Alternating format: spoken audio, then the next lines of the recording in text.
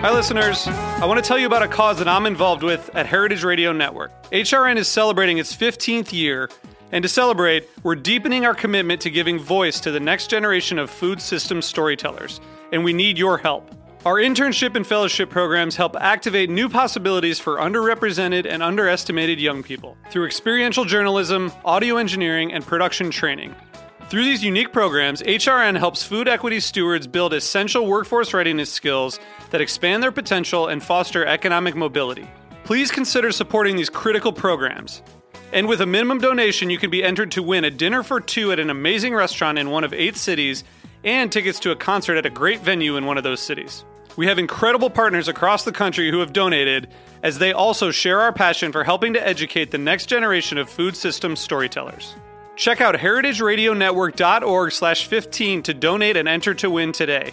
That's heritageradionetwork.org/15 to donate and enter to win today. And make sure you donate before March 31st. Thank you.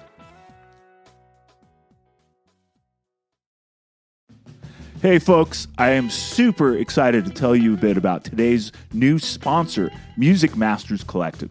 They're a nonprofit organization that produces unique music events, providing opportunities for fans and artists to meet and collaborate in an inspired and creative atmosphere. Every week, MMC hosts different events, all with the opportunity to learn from world-class musicians like Bill Frisell, Kurt Rosenwinkel, Julian Lage, Mark Ribot, Wayne Krantz, Oteil Burbridge, the Milk Carton Kids, and so many more. At an event like Alternative Guitar Summit Camp happening this August, you can expect in-depth workshops with guitar masters, once-in-a-lifetime performances, the opportunity to play alongside your favorite musicians, and a lot of fun. You'll leave this event packed full of wisdom and with a whole community of musicians to create with. This all-inclusive week in the Catskills Mountains of upstate New York is guaranteed to be magical. Scholarships are available. Spots are extremely limited. So visit www.alternativeguitarsummitcamp.com/moods to learn more.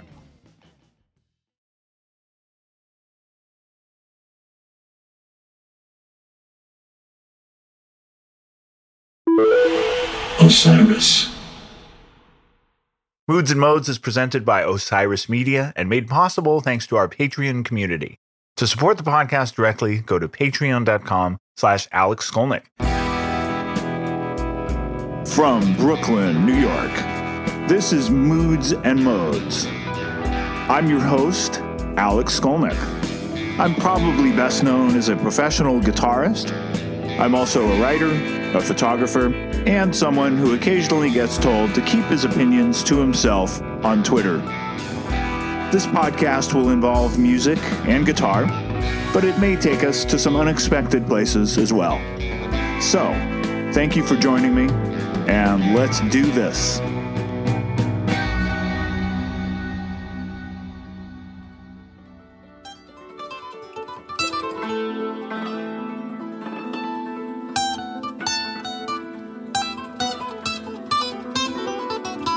Moods and Modes, episode 29. What's happening, everybody? My name is Alex Skolnick, and you may be wondering to yourself, what is that I'm hearing? Well, you're hearing 2 instruments. One of them should be pretty obvious. It's known as an acoustic guitar. The other one, not so obvious. That, my friends, is the hammered dulcimer, also known as the Suntour, and it has some other names as well. You're going to find out all about that instrument today, as well as the person playing it, my friend Max ZT. And that is him playing hammered dulcimer in my living room, the first living room jam in a couple years. That was the original inspiration for this podcast, was to do living room jams with musician friends. Obviously, that became impossible during the pandemic when it was not safe to be in the same room together. So the workaround for this was to come up with an alternative approach for each episode. Storytelling, paying tribute to a particular artist, and speaking to folks who weren't in the same room. So fortunately, Zoom became a thing, which made it easier. Now, unfortunately, you can't have jam sessions on Zoom. The instruments just don't synchronize.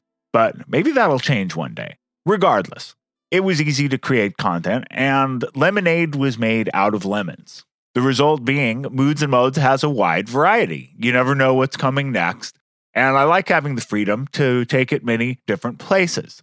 All that said, it does feel good to get back to the original concept of Moods and Modes, which is also what inspired the title, moods referring to the mood of our conversation, modes referring to musical modes, and originally envisioned as taking place in my living room.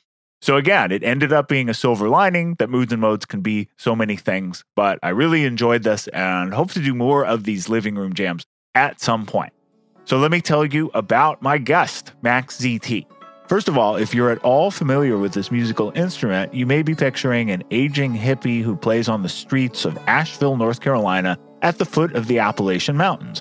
Or perhaps you might picture a scholarly South Asian individual born and bred in a major metropolitan region such as Mumbai or Chennai. Max ZT is neither of those things. He is from Chicago. He is in the same age range as another guest we've had, Michael League, which is a fitting name to bring up for a couple reasons. One, like Michael, Max is an exceptionally creative, high-functioning individual who is immersed in international sounds, cultures, and customs.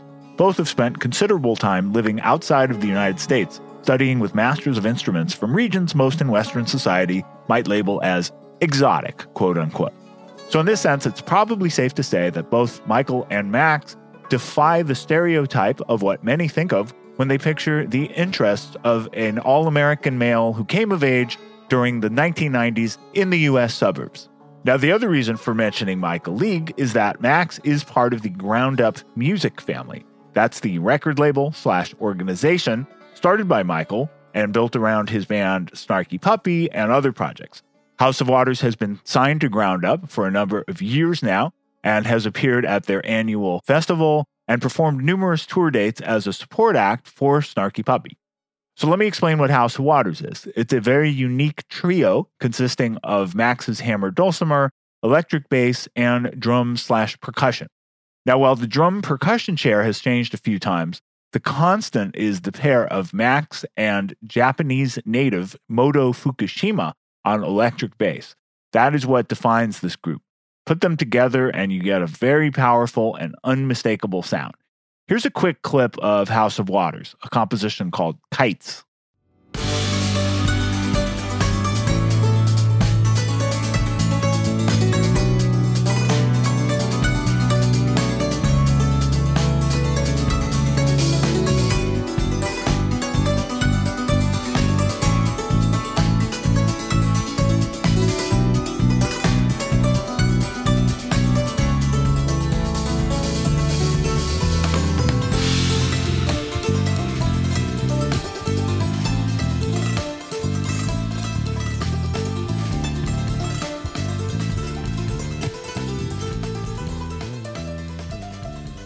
So by the way, that track has some unbelievable bass solos. So you bass players are going to want to check out Moto. He's been on the rise too. He's playing with such artists as Mike Stern, and we'll get him on the podcast at some point. Now, clearly, Max and Moto have a very special chemistry and a great sound together. However, they can also each play alone. They both do solo pieces during their live shows as well. And even just individually, the music's completely absorbing and atmospheric, which brings us to Max's first album of solo music. So we're going to get into this when we talk, but here's a quick sample.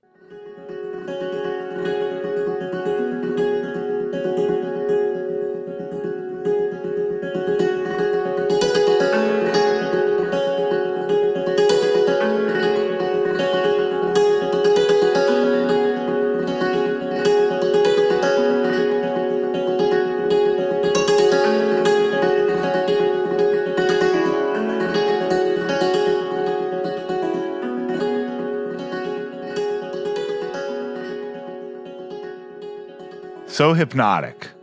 I could just listen to that all day. That track, by the way, is called In It. It is the second track off his forthcoming album called Daybreak. And by the way, the House of Waters song, Kites, is off of their album called Rising. So I'll just mention one more thing before we get to our conversation. I first met Max and Moto about 8 years ago, and they were a well-kept secret. So it's been great, and no surprise to see them really hitting their stride and the association with Ground Up and all. But before all that, I knew them as my core band on my international acoustic album called Planetary Coalition, one I am most proud of and managed to squeeze in a break during my schedule, but very challenging with musicians from all over the world, more than a couple dozen. But they were the core band, House of Waters, and they were on more tracks than anybody else. That album was brought up in the episode with Rodrigo y Gabriela, because they are also on that recording. We'll talk about it a little bit more. So now, without further ado, here is my conversation with Max ZT.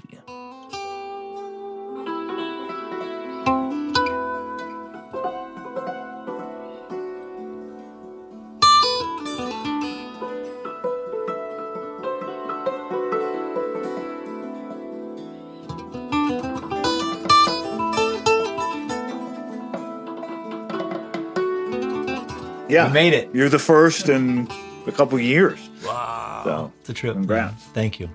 Yeah. So I guess the obvious question: this instrument. What's going on over here? Yeah, and it's not a predictable choice. Right. It's not a no. piano. No, everybody plays guitar or piano or bass. Some type of drum, maybe. Yeah. Normally, upright bassists are considered to be adventurous because they have this thing to lug around. But you still see a lot of those players. So you pick one. Oh yeah. It not only has to be lugged around, but It's hardly funny, anybody plays it. Every time I see an upright bass player on the subway, we both instantly lock eyes. Yes. We're like, I know your pain. Yes. I understand you. I feel you, brother or sister. Yeah. Well, this instrument's the hammer dulcimer. It's originally very likely a Persian instrument, but there's maybe about 15 different styles around the world. As you know, probably a lot of in the Indian context is called santur, also a Persian form called santur, and then there's a lot in the Eastern European tradition called cymbal or cimbalom, cimbale, which is more of like in the Roma music. So that's the same instrument. The santur. It's a cousin. It's in the same way that maybe guitar, banjo, and ukulele are the same instruments. Got it. It's like the construction, of course, changes. The tuning layout definitely changes. The technique definitely changes. The size, of course, and how it's organized. This is more of a trapezoid. Some are more boxier. But it's really the same idea. Is that you stretch a string out over a soundboard with a bridge on it, and you hit it. And that's it. So hammer dulcimer is the more American version of that. Absolutely. It's a purely American instrument that came became more well known and more popular in the 1800s when the Germans and Irish settled in Appalachia. And so that's what became mostly an Appalachian folk instrument. But, this is just the American form that's like that. There's dozens of others around the world, Hochbrett in Germany and Santuri in Italy. It's all over the place. Now, where did the Germans and Irish get it from? I mean, you could probably trace it back. I mean, it went to probably from Hungary, could be. I would assume that, there was a big line of trade and conversation between Spain and India. And Persia, along this spice road. So the dulcimer and most other bits of culture went along that place, and so music is obviously part of that. Well, it's very similar to the guitar in a way. Totally. Absolutely. Guitar comes from Spain, but, it has these other roots. Yeah. From West Africa going up, and then also all through the Arabic world as well, through oud and all these different things. And so it's... we always kind of think about these stories as isolated stories, but they're really a lot more related than we think. Completely connected. Oh, yeah. Yeah. It's how many strings on that thing? This one has 93. So for all you guitarists out there, you best be in tune. I complain when I play this double neck SG, which has... because it has a 12-string and a 6-string. Yeah. So it's 18 strings? 18 strings. Yeah, it's like this for me. Yeah, this tiny little quadrant. Yeah. My smaller instrument actually has even more. It has 102 strings. It's a little more compressed. But I really love the bigger sounding one. And I've been building these since 2007. been working on this one. I built this one. So you build these? That's amazing. Yeah, Wow, with that's a super great cool. dulcimer maker, David Lindsay, out of Bennington, Oklahoma. I've been apprenticing with him since 2007 Wow, and playing his instrument since I think like 96, actually. So it's been a long time.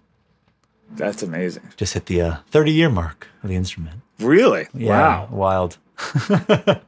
Now, do you have to allot extra sound check time because of the tuning? And Totally. The setup?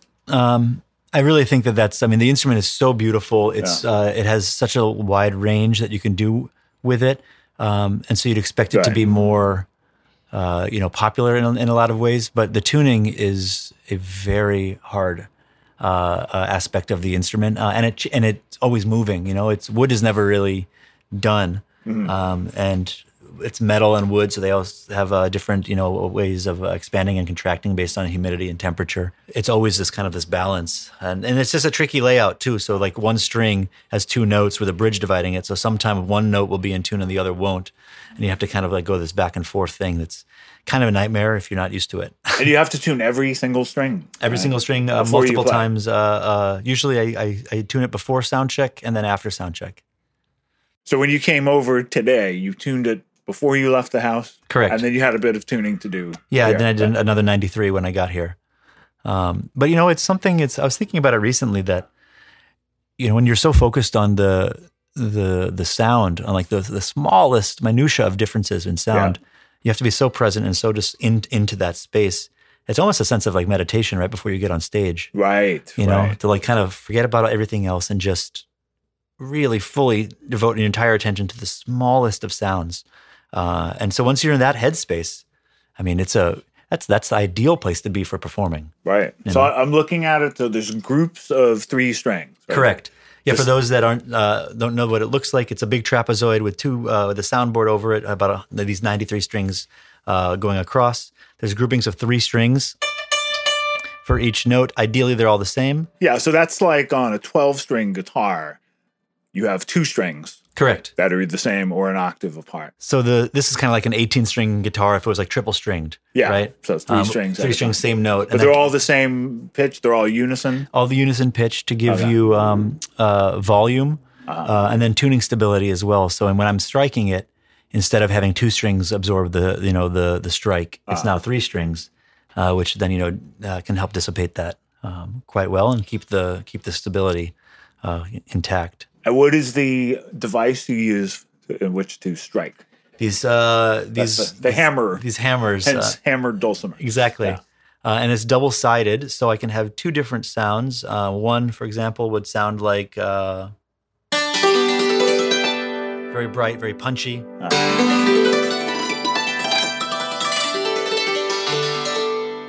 It gets pretty loud, for sure, But then I have a felted sound. And actually, this all came about from, I think I was around 12 or 13. I saw a piano that had been thrown out in the alley behind my house in Chicago. Oh, wow. And I ripped out all of the keys and cut off the felts and then glued them to my dulcimer sticks. I think I was 12 or 13 when I did that. How did you think to do that? Well, this is basically, essentially it's a piano, like a manual deconstructed piano. And this is the predecessor to the piano. They basically mechanized this, So I knew that and was like, oh, I looked at the soundboard. So you looked at the inside of the piano. That looks like a dulcimer. It's the same thing. Yeah. That's an interesting. What's that felted stuff? Let me tear it out of the stuff and then glue it to it. And now I have a company I work with that will give me these felts, and that sound is much more lush. And depending on how you play it, you can even sometimes don't even hear the strikes. You can just get this washy sound. But I'll give you the same idea of just some strikes.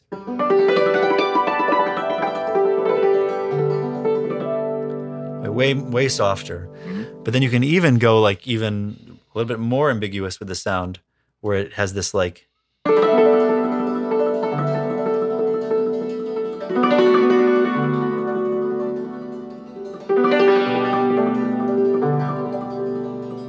You don't really hear each note. It just kind of becomes this like washy, drone, which is something that I'm really getting more and more into as I get more into like ambient music and that type of stuff. Yeah, it seems very atmospheric. Totally. And, you don't need effects, right? Yeah. Every time I go into a place and like, do you want to add reverb to that? I'm like, I'm good. I have plenty of reverb. Yeah, and did our little acoustic jam just now, and when I first plugged my guitar into the mic, I just thought, wow, I feel so dry. Normally you'd be fine. But, yeah. But having this. Yours just sounds so atmospheric. It's beautiful. It's all naturally there. And a lot of what that happens also is the construction design. It's a very thing unique to David, where he has what's called a floating soundboard. So the soundboard is not actually glued down at all, and it can be taken off. It's a nightmare. I've done it. It's terrible. Oh, wow. But it can be done. And please excuse this first brief interruption, which is more of an interlude, because I'm going to play you a little bit of the improvisational jam that we were just discussing. It went on for quite a while. I can't play the whole thing, but here's a quick sample, about a minute or so, and then we'll get back to our chat.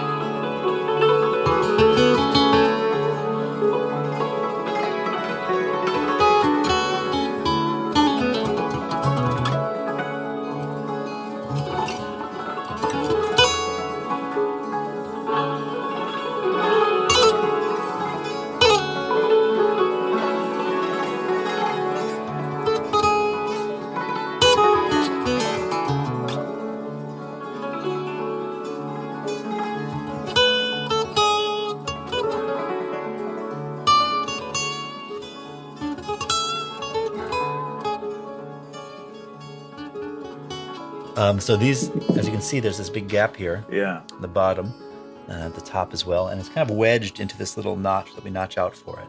So if I took off all the strings, I could kind of take it out.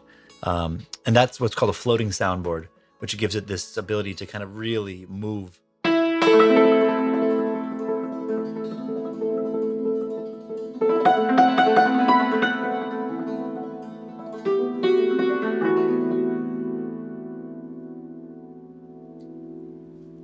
Lasting forever, you know? Yeah. I'm not even playing hard. If I play harder, it lasts even longer, but it's still going. Still going. Oh, yeah. It's like that scene in Spinal Tap.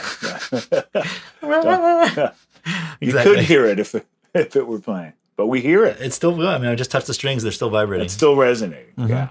So that's actually, a difficulty with the instrument is its resonance. So if I'm doing chromatic stuff, that is a challenge that I have to bring into the mix. Well, that seems like something it has in common with the guitar, because when you look for guitars, you want one that's going to resonate. Even a great electric guitar is going to have that same kind of resonance when you don't plug it in. And what's good about the guitar, which is a great asset, is that you're able to still mute. Right. So if you even do chromaticism, which might have some dissonance when you're doing with the resonance, you can really mute that and be able to go quickly from one note to another without having too much sustain. Where this one, you can do mutes, but even when you're doing mutes... Oh, wow. It's still, it's still there. Still there. But you want that. Yeah, I mean, that's... Yeah, that's part of the character. Totally.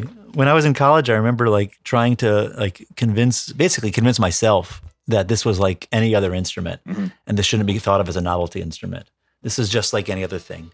And the truth is, no, it's not like any other thing. And that's actually its asset, you know. You don't want this to sound like a piano or a guitar. You don't want the guitar to sound like a dulcimer. Sure. They're beautiful as separate. And that's the, you know, something when you can combine these different elements, that's what's really beautiful. So you have to really be careful about, you know, tradition and progress and that balance of being like, this is like everything else. I can do all this crazy stuff, but actually the assets are what's so beautiful.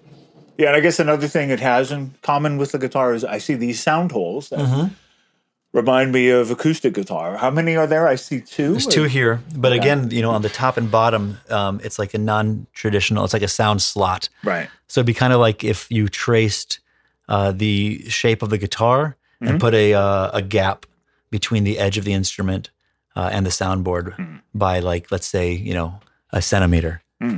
Which actually I'd be very curious to see what that would sound like. Oh, yeah. Have a hole like the edge of the entire guitar open. Yeah, yeah. That'd be pretty cool. That would be really cool. It'd be pretty resonant. And this is how you tune it, right? So I'm looking on the side. Totally. On both sides, yeah. Oh, you have those on both sides, yeah. So they're not like guitar or bass tuning pegs. You have one thing that you have to go to each one. Yeah. Yeah, so I've tried to actually attach guitar lugs when we were building these guitar lugs to each of these strings, so that I can do in like a full rotation and have it only go up a little bit. Right, it's what's called geared tuning. So like your guitar lug goes into a gear, so that it dissipates your movement over a larger period or larger space. But if I do that here, there's so much pressure that they've cracked every single time. Yeah. So this is unfortunately, it's a 1-to-1. It's non-geared tuning, which means I'll just do a short little little demonstration. But like, let's say on this one right here, if I'm doing this note, this is a C sharp. Yeah. You can see those that are watching, or you can describe it. I moved it barely at all. I'm not even sure you saw me move it, and it's that different. Yeah. So that's like I see you move to the left, just slightly, and it's a whole half step. Yeah, so it's very sensitive. What is that? So a whole step was basically maybe an inch. So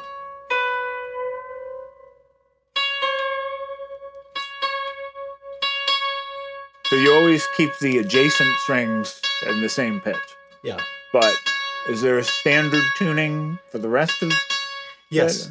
And are there alternate tunings? There are definitely alternate tunings, especially on the culture that you're, talking about. But the dulcimer, there is a mostly standard tuning that I've modified maybe 1, 2, 3, 4, 5 or 6 notes. But mostly it's a standard tuning, which is whole step, half step. Repeating whole step, half step. Oh, interesting. Whole step, half step. Okay. Whole, half. Then you do the exact same pattern a fifth over, and exact same pattern a fifth over again. Oh, okay. So that would give you D, if I'm going vertical. Sure. D, whole step, E, whole step, F sharp, half step, G. Okay? That's like, there you go. Right. And then it repeats. So then it's minor. Well, yeah, and now we're in minor. So if it's whole step, half step, now you have this that little pattern from 4, and then you repeat that again, whole, half from G now, and then whole, half from a fourth above G, which is C, and whole, half a fourth above C, which is F. So now you have all of that, and then everything over a fifth. Wow. And then one more time, everything over another fifth. So you have this D. How do you keep track of all that? I mean, I can't. Same thing with guitar. I can't keep track of any of that stuff. It's just practice. Yeah, and I experiment with alternate tuning sometimes. Yeah, and even that is tricky. That's tricky. That's tricky on 6 strings. What it does though is it gives you this, so many different duplicate notes actually in different areas, and so it kind of helps inform how you write. So, for example, if I'm thinking about a D. I have a D right here, and I also have a D right here. Exact same note. Oh, okay. But this D is closer to my F sharp, whereas this D is closer to my F. So if I'm in my D minor song, I'm going to think about things over here. Okay. Which means I'm going to think about my 7th as that. Okay. Whereas if I'm over here, I'm going to think about my 7th as So it's like it helps really inform, But same with guitar, same with any instrument. The notes that are around it that like are nearby or that remind you of something, that'll help you inform how to write and then how to improvise, of course. Yeah, I got to admire the ambition for taking this up and getting so knowledgeable on it. Yeah, it's been 30 years now, so it's I don't know why, really. I don't know why. It was probably just like a weird little kid. But how old were you when you started? About 7. And you're in Chicago. You grew up in Chicago. So yeah. Did you see somebody on the street playing, or was I saw originally actually when I was 2. And as a 2-year-old, I ran up to this dulcimer and just sat underneath it. Normally the dulcimers are on a big stand, so I'm standing right now. Sure. And I just sat underneath it as a 2-year-old for like an hour. And just like stoked about the sound I was getting. Oh, wow. I only found that out later. My parents told me much later. That's a hell of a story. Yeah, I must have known. A seed was planted. Yeah. And then when I was around 6 or 7, I saw it at a folk festival outside of Chicago. And I asked my parents to play. And then that was that. It took me a little while to convince them that I was serious because, why would you give a 7-year-old a dulcimer? Yeah, it's not violin lessons, or right. Yeah. And then they were eventually relented, and they're big music enthusiasts as well. And that's good. So they were very supportive. They're artists, they're filmmakers, and photographers. Oh, okay. And so, very cool. So they're creative. So they just wanted you to be serious about it. That was their deal, which is understandable. Yeah, because that's a big thing to get into. You're not going to just like casually play this instrument like at a 7-year-old, It's not going to, we don't want to get you one of these that's going to sit around under the bed or in the basement for like, the rest of its life. It's not going to be like your Etch-a-Sketch. Exactly. It is funny though, because it's like, I hear stories of, people's parents saying, oh, you got to go to engineering school or law school, you can just use music as a hobby. Like, and they'd get mad if, they would support, if they would go in the artistic route. Whereas my folks would probably be mad if I didn't do art or some element of art, as my job. Yeah. Very lucky in that way. I had the exact opposite. Extreme academic parents. Yeah. They're like, some guitar player, huh? Yeah.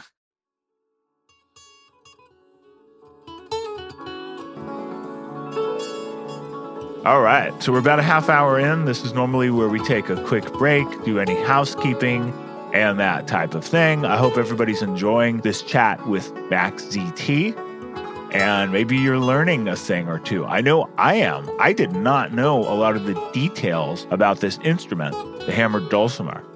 I hope you're enjoying the music as well. And I may have mentioned this earlier, but we did 2 extended improvisational jams, one of which kicked off the show. The other is playing in the background now.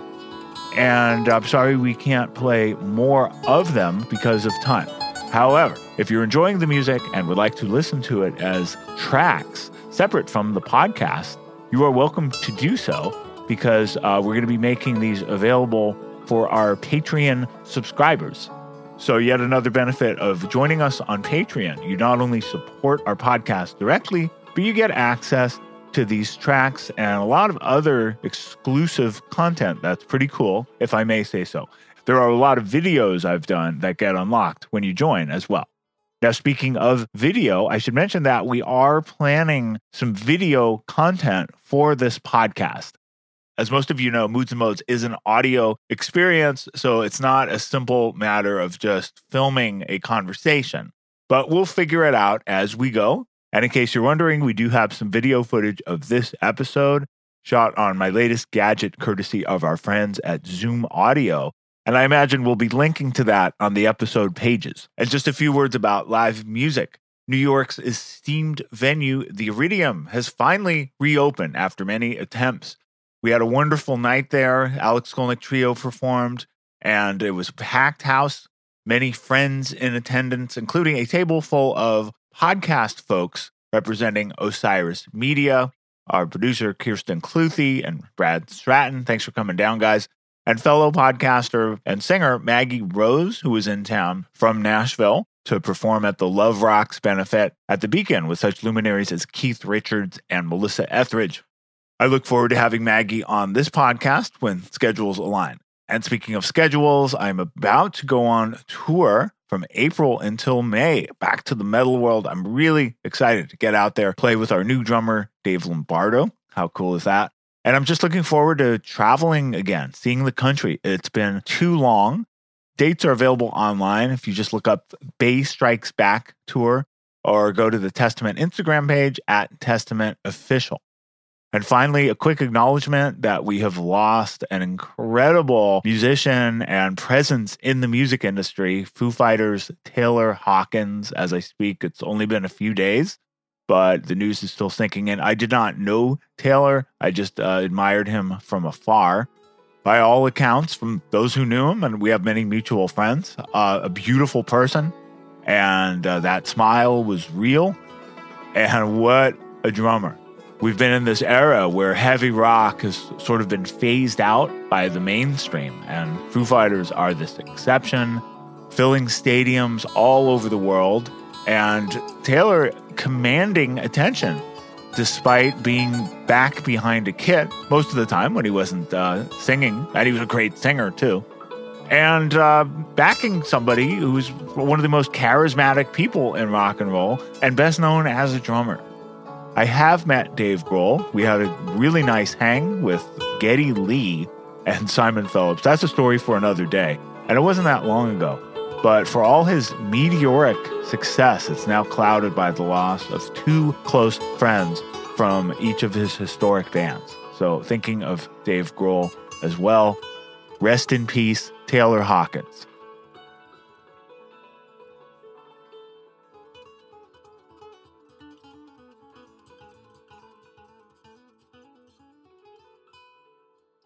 Even when we were playing, today, there was like some accidental note, right? I accidentally hit, we were in this like Lydian thing, right? And then I accidentally hit a note that was outside of that. And it's like, oh boy. Yeah. But then it was, okay, let's explore that opportunity. Yeah. Now that we've accidentally hit this thing, let's maybe go and see what else exists in that area. Yeah, that's done a lot. I think once you develop your ears, you can hear what musicians were going for and hear that, okay, that note is not what they were going for. But how do you pivot?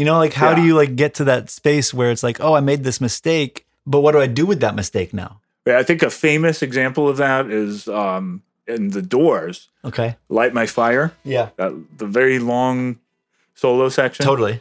The guitar solo in particular. He does this one line. And you can tell it's like, oops, it's a mistake, and he just milks it. Yeah, and goes with, and it's great.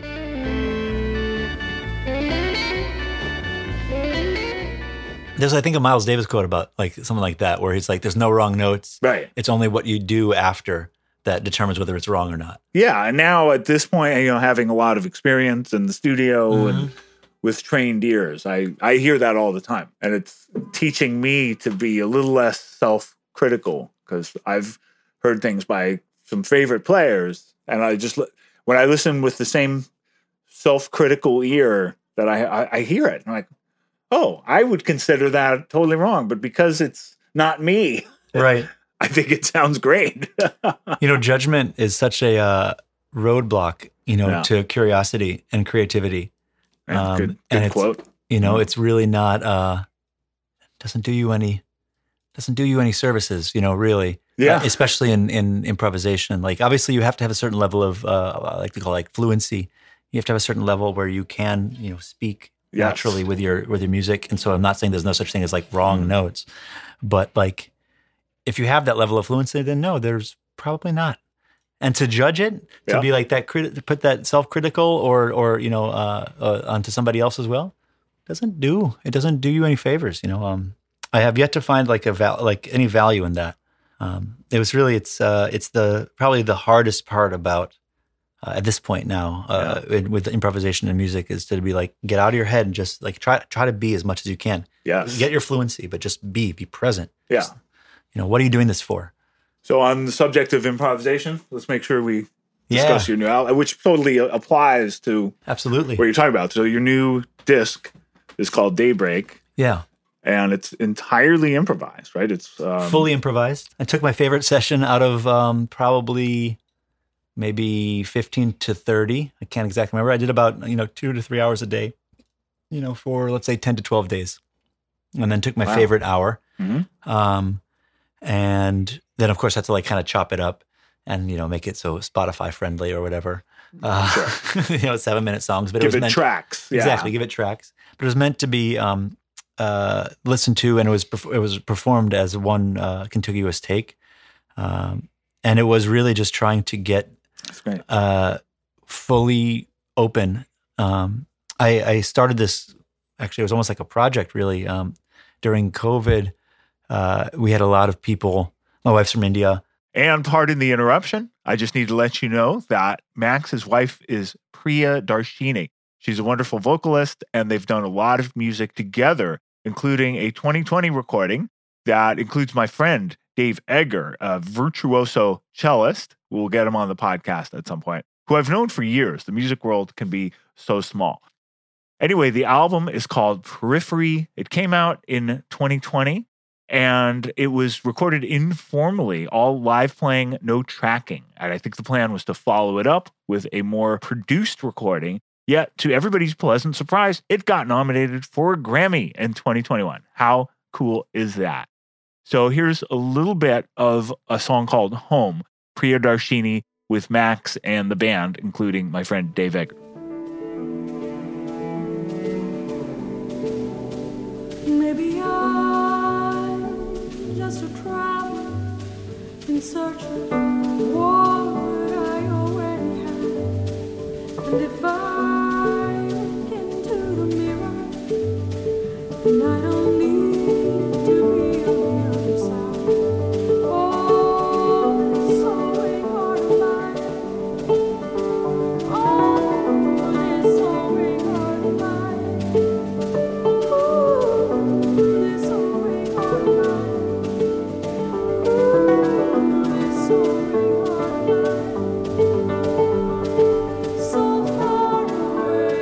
And then obviously there's a lot that happened here, but India got hit pretty hard. And I just started realizing that there's something worse than sickness and sorrow and death, really. But the thing that's worse is sickness, sorrow, and death when you're alone. Like that's so much worse. Like this stuff happens constantly. There's disease, there's malnutrition, there's war, as we're seeing now. This is a pretty standard human experience. But what is unique to this, as far as I can tell, at least in my lifetime, that's for sure, is the isolation that follows. And so I wanted to be there as best I could, and my biggest asset that I could bring to the table would be my music. So I started sending improvisations after some record. I'd have a recording session and I'd be like, hey, keep it rolling. And I just recorded, 8 to 15 minutes. And I would just I probably sent it to, 20, 30 people that I knew that were suffering. Either they were themselves sick and passing away, or or their family members were, or their friends were, or they were just struggling being isolated where they were themselves. And I just saw the value of what this brought to the table. And unlike other times when I've played a funeral or played a wedding or been in some sort of service, aspect of music, this time I was really trying to be imagining a family member at let's say a deathbed of their loved one. And then the music playing during that time. Yeah. If the music was playing during that time, I had to make it so that it would not distract them from their last moments with their loved one. Wow. That's very heavy. Yeah. It was so hard to play something that was basically to complement them doing their own thing. Yeah. Normally when you're I'm going to make some healing music, you're I'm going to make it all about this music and everyone come into the music and forget about everything and just be here. Okay, that is an approach, but this was kind of I don't want you to even notice me.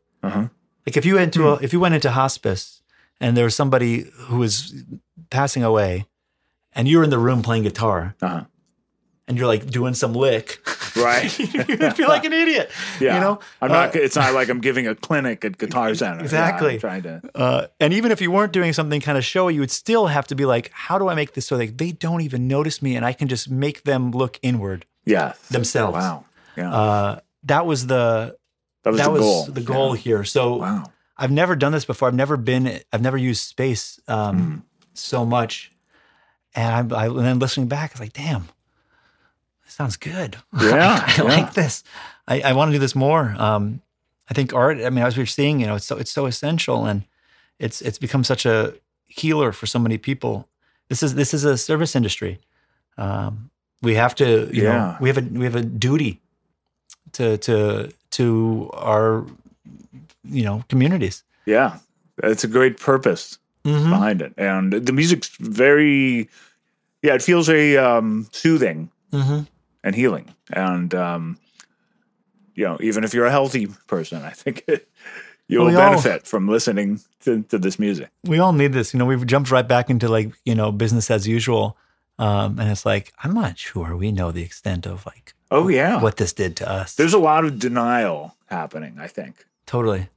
Let's forget it. I'm going to do my Facebook post and I'm going to set up that tour again and everything's fine. Oh, it got canceled. It's not a big deal. It's not because there's something huge happening. It's just because it got canceled. And it's like, no, actually, this is the world has changed. People have changed. It reminds me a little bit after 9/11, which was shortly after I moved to New York. Sort of a sense of denial. Yeah. I thought we kind of bounced back a little too fast. I don't think we quite realized the scope. This happens all the time. And I think that's the same thing that's happening now. I remember I spent a lot of time in Mumbai, and there was a decent amount of terrorist attacks that have happened in Mumbai, and a major piece of pride for a lot of the city in a lot of ways is when something like that would happen, they're like, we're back and we're still at work at 8 a.m. tomorrow. They can't beat us. And it's like, okay, that's beautiful in a lot of ways. I understand where it's coming from, but did you give yourself the time to understand why this is happening, right? And how you feel about it, and to grieve the people that, were impacted by it. I'm not sure that it should be one extreme or the other. It's not like you have to live in this, in this grief forever. You do need to kind of recognize, the truth as it's happening.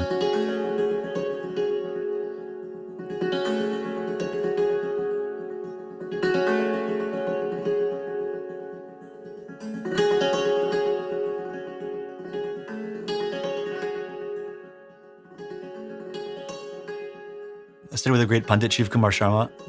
He's the guru of this instrument. Guru of gurus. Santur. Yeah. He's the pioneer of this instrument.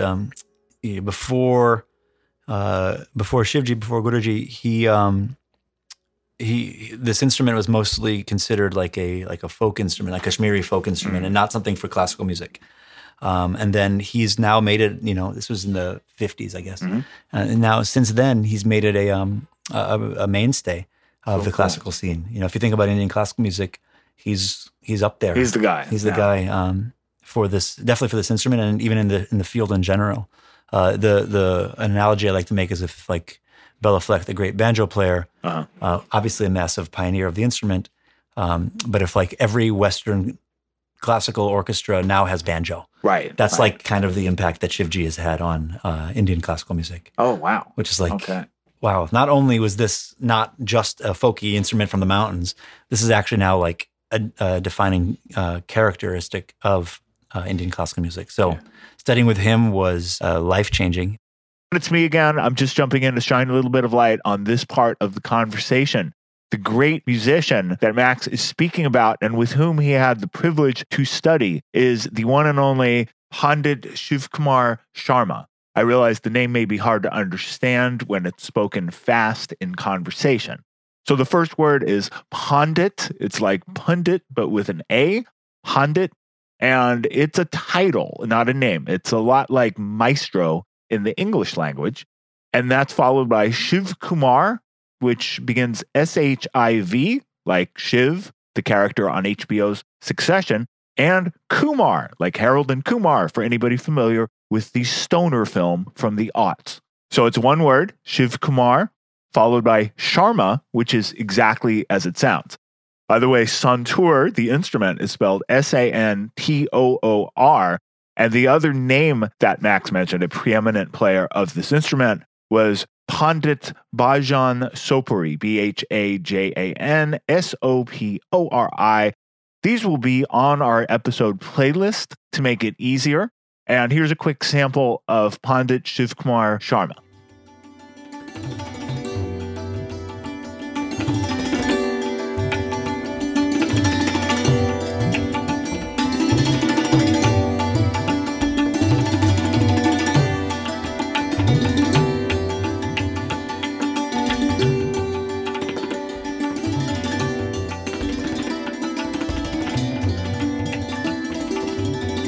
Music is obviously very developed harmonically and rhythmically, but it's really the philosophical aspect is what I've found to be the hardest part.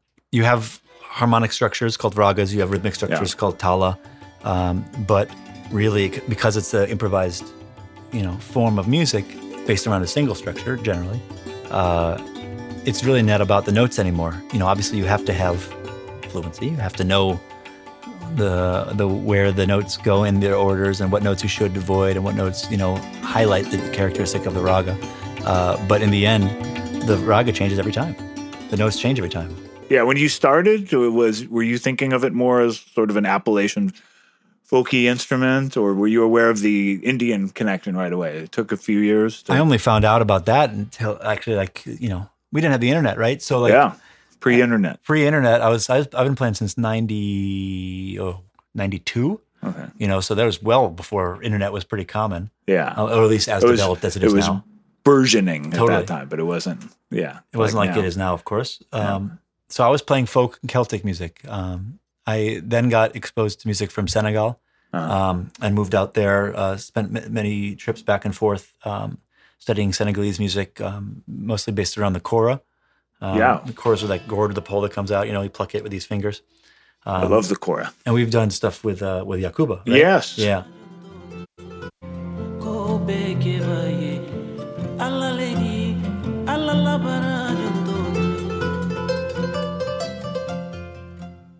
Okay, what you just heard is the kora, wonderful African instrument made from a gourd, and that's Yakuba Sissoko. That's who Max mentioned. We both worked with him on the Planetary Coalition album. He's on a couple different tracks, including this one with both of us.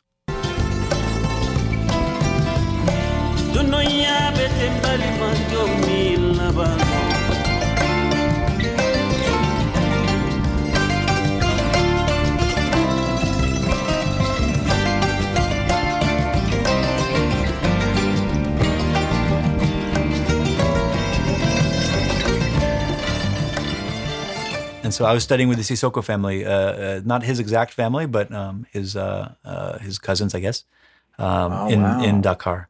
Wow. And that changed everything, really.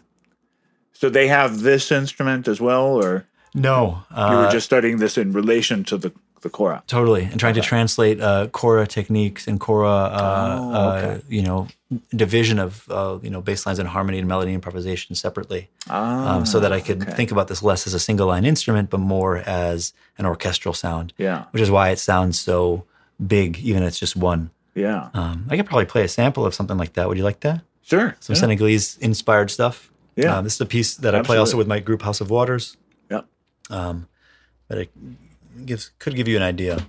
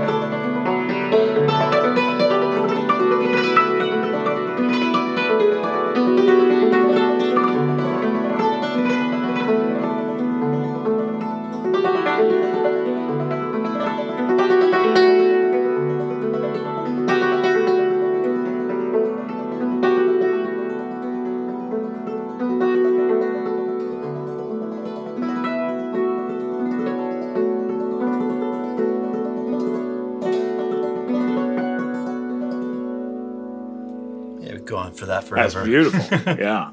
So it's a similar idea, right? You had all this stuff going on, and bass lines happening, melodies happening, sub melodies happening. Yeah, I feel like I was traveling. listening Totally. to that. Yeah. I could picture being overseas in Africa. So that really changed everything. I mean, up to that point, I was doing, single line Irish music with minimal harmony. Now all of a sudden, it's like this huge orchestral world opened up. Yeah. Changed my entire technique. And then India was more of the philosophical aspect. Obviously, there's technical aspects too with odd meter stuff, but Yeah. Now, was House of Waters formed specifically for this type of playing? yeah, that's a group that I've started long ago with Moto With Fukushima. Moto Fukushima. Oh yeah, Incredible bass player. absolutely nuts. Unlike anybody. Really. For real. Yeah. I'm really happy that he's getting actually a decent amount of notoriety now, and Yeah, finally people are catching on. that like this guy's no joke. And he's honestly, I mean, I've been playing with him for 15 years. The last like I don't know, 5 to 7 has been like whoa, Yeah. like really, Yeah, just hitting his stride. Yeah. And it's just getting. I don't see any end in sight. This guy's really going. And so this group is basically this kind of. We've been writing the music for forever. So we have a rotating cast of people that we play with. But playing with Moto has been really a incredible learning experience. A different type of education with jazz and South American music. And really, Yeah, you guys have no a joke. real sound together. It's very unique. And he's playing 6-string, right? So 6-string bass, and so having the very little aspects of overlap is really nice. I'm in this kind of mid to high, he's low to mid. Yeah. So there's a small area of overlap where I can be comping and he can be playing melody, or vice versa. And that's really that's a really fun aspect that I'm now learning, about the instrument. Yeah. How to play in a complementary role and not always be, outside of the ambient sphere, but even in a more kind of jazzier context, how to play where you're not the lead. Yeah, absolutely. That's super hard. Yeah. But what a skill set if you can get it. Yeah, and it's been great to see what's happened with you guys too. Yeah, it's It's, been a trip. Nick, our engineer, he had introduced me to Luke, who was playing with you guys at the time. Totally. Insane cajon player. Yeah, and he basically told me about Luke, but he said, "Oh, and Luke, Luke plays in this project with these guys, and this guy plays the hammered dulcimer. You got to meet this guy, bro." Yeah, Yeah. I actually was just talking to Nick because we're recording another House of Waters record, and we were hoping to make it work, but the timing wasn't working out at Spin. But I was just talking to him like, I don't know, a week or two ago. Yeah. Oh, that's so cool. Yeah. And that was a lot of fun doing that record. Oh, And man. You got to do you another guys one. were the core of the record. Yeah. basically. Like a backing band. Not a lot of backing bands with dulcimer that you see around. Yeah, because it worked on like every style Everything. of music. Yeah. A couple of them I just did as duets. I did one with a duet with Yakuba, and there was the Chinese peepop player, right? Eon. But the majority of that record, it's you guys. So it was so cool to see you guys sort of reach this next level with Ground Up Records, and then supporting Michael and Snarky. Snarky. Yeah. Yeah, that's been. I know that he was on here as well, and you guys did a great episode. That was fun. I guess a couple months back. Yeah. Incredibly knowledgeable as well, like an encyclopedia in that way. Unbelievable. Yeah. Yeah. Like he knows like everything about every style of music. And what's great, and what I really admire a lot about it is his ability to really kind of think big picture and outside of just like his project. So he made this label and made a festival, made all these things where he really has this kind of rising tide mentality, where like the more successful I am, then the more that makes his project successful, which makes other projects successful. It's just like really this kind of community driven, from the ground up type of Perfectly energy. said. Yeah. Such a wide variety of musicians and genres, and Absolutely. everybody from David Crosby, who's doing like the best stuff he's done in years with Michael. To, Totally. Charlie Hunter, who's a friend from the Bay Area. Charlie Hunter, and you'll have Becca Stevens, you'll have Banda Magda, you have Fork, you have ourselves, Michelle I had Willis. the Fork guys on the podcast too. Yeah, I saw that was not even that long ago. Yeah. Michelle Willis is on there. Yeah. She's amazing. God, there's so many people that are, that are there. And then, of course, like the extended family. So, like, Bob Lanzetti's project or Zach Rock or all these different people that are through the area. Yeah, and I remember you guys were doing a bunch of the Snarky shows before everything stopped for everybody. Right before, actually. Yeah. I think we did a September tour with them of 2019. And then I went to India, came back, built another dulcimer, and that was like March 2nd when I got back to New York. And then, March 20th or whatever, it was done. Nice. Unbelievable. What a time. What a time to be alive. Totally unbelievable. Yeah. But we got a new record with House of Waters that we're working on, actually going into the studio tomorrow. Awesome. Wow. And then we'll have another full length in the fall as well. And so been working a lot. I'm really, really grateful for this kind of creative time. Yeah. Well, we should play some more music. Let's do it.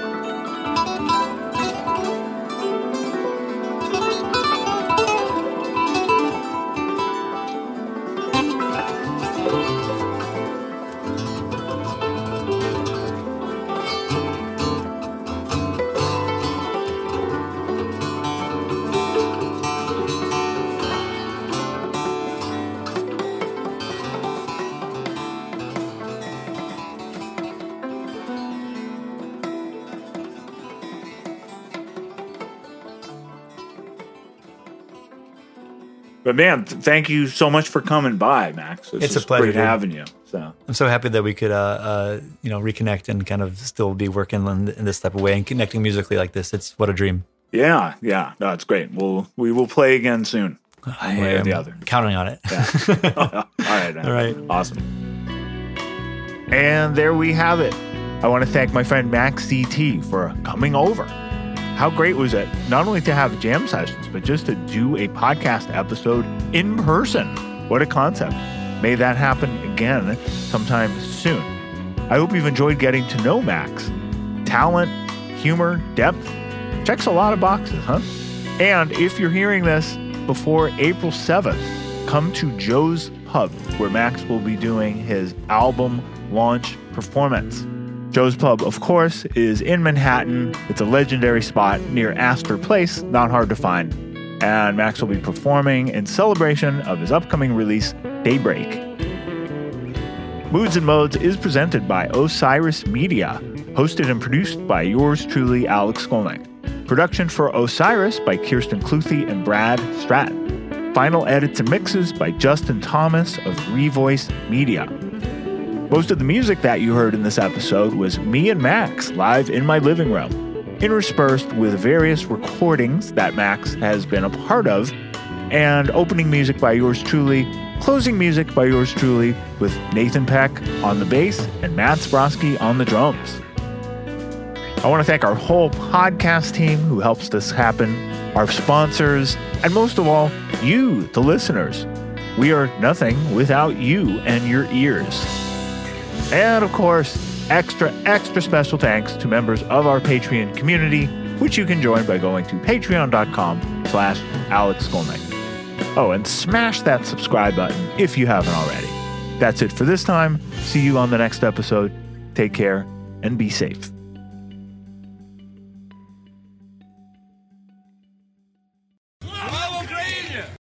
Osiris. Hey listeners, I want to tell you about the April-May 2023 issue of Relics magazine. Features a Dave Matthews Band cover story with additional articles and interviews with The National, Graham Nash, Wayne Shorter, ALO, Ivan Neville, our friend Eric Krasno and Stanton Moore, Marty Stewart, and much more. Check out the latest version of Relics and subscribe now at relics.com/DMB. Thanks, Relics. Bonjour. This is Fabulously Delicious, the French food podcast. I'm Andrew Pryor. And every week, I bring you the wonderful and fabulous people involved in French food, whether they're here in France like me or from around the world.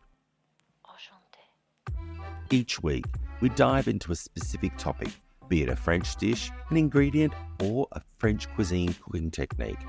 My guests are all about French food. So, come join me on Fabulously Delicious, the French food podcast. Bon app!